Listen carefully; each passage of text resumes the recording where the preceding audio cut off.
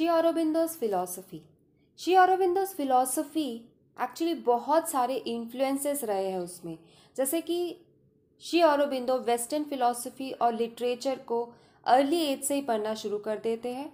उनकी study Greek philosophy like Plato and Aristotle में भी रही है, और जैसे कि आइडियलिस्टिक फिलॉसफीज है हेगेल, व्हाइटहेड, बर्गसन, ये सब को भी श्री अरबिंदो ने बहुत अच्छे से पढ़ाई की है, जिससे कि उनका मेंटल मेकअप तैयार होता है।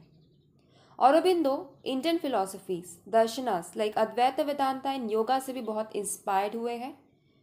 ये सब इंस्पिरेशन और इन्फ्लुएंसेस लेने के बाद भी उनका जो विजन है और उनका जो रीज़न है वो उनका खुद का रहा है। उन्होंने अपने जो भी थॉट्स पुट ऑन किए हैं वो इनर रियलाइजेशन के थ्रू किए हैं। उनकी फिलॉसफी को वन वर्ड में डिस्क्राइब करना बहुत ही डिफ़िकल्ट है, इसलिए श्री अरबिंदो की फिलॉसफी को आइडियलिस्टिक तो बोला जा सकता है, बट उसको प्योरली आइडियलिस्टिक नहीं बोला जा सकता है। आइडियलिस्टिक इसलिए बोला जाएगा क्योंकि उन्होंने रियलिटी को ऐसा स्पिरिचुअल बताया है, और आइडियलिस्टिक इसलिए भी बोला जाएगा कि आइडियल जो स्टेटस है मैनकाइंड का, उससे वो एक डायरेक्शन की तरफ जाता है। यहाँ पे हम थीज़म मॉनिज़म का यूज़ नहीं कर पाएंगे क्योंकि थीज़म और मॉनिज़म की थ्योरी टोटली डिफरेंट है। सो श्री अरबिंदो की फ़िलॉसफ़ी को अगर एक शब्द में डिफ़ाइन किया जाए, जैसे कि हरिदास चौधरी ने किया है, तो वो वर्ड है इंटीग्रलिज्म। इंटीग्रलिज्म मतलब होता है कि दो अपोजिट व्यूज़ का कॉम्बिनेशन, दो अपोजिट फोर्सेस का कॉम्बिनेशन।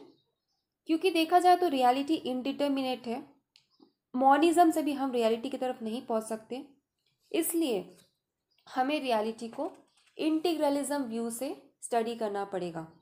इंटीग्रल का मतलब होता है कि दोनों अपोजिट व्यूज़ को एक्सेप्ट करना, लोअर नेचर को भी और हायर नेचर को भी, मैटर को भी और स्पिरिट को भी। अपोजिट नेचर को जब हम एक्सेप्ट करते हैं तो उससे हम एक क्रिएटिव फोर्स की तरफ जाते हैं, उसी क्रिएटिव एनर्जी को मदर बोलते हैं। So I hope so you like this podcast. Keep listening to this Sri Aurobindo's life theory and philosophy, and I will see you in next episode.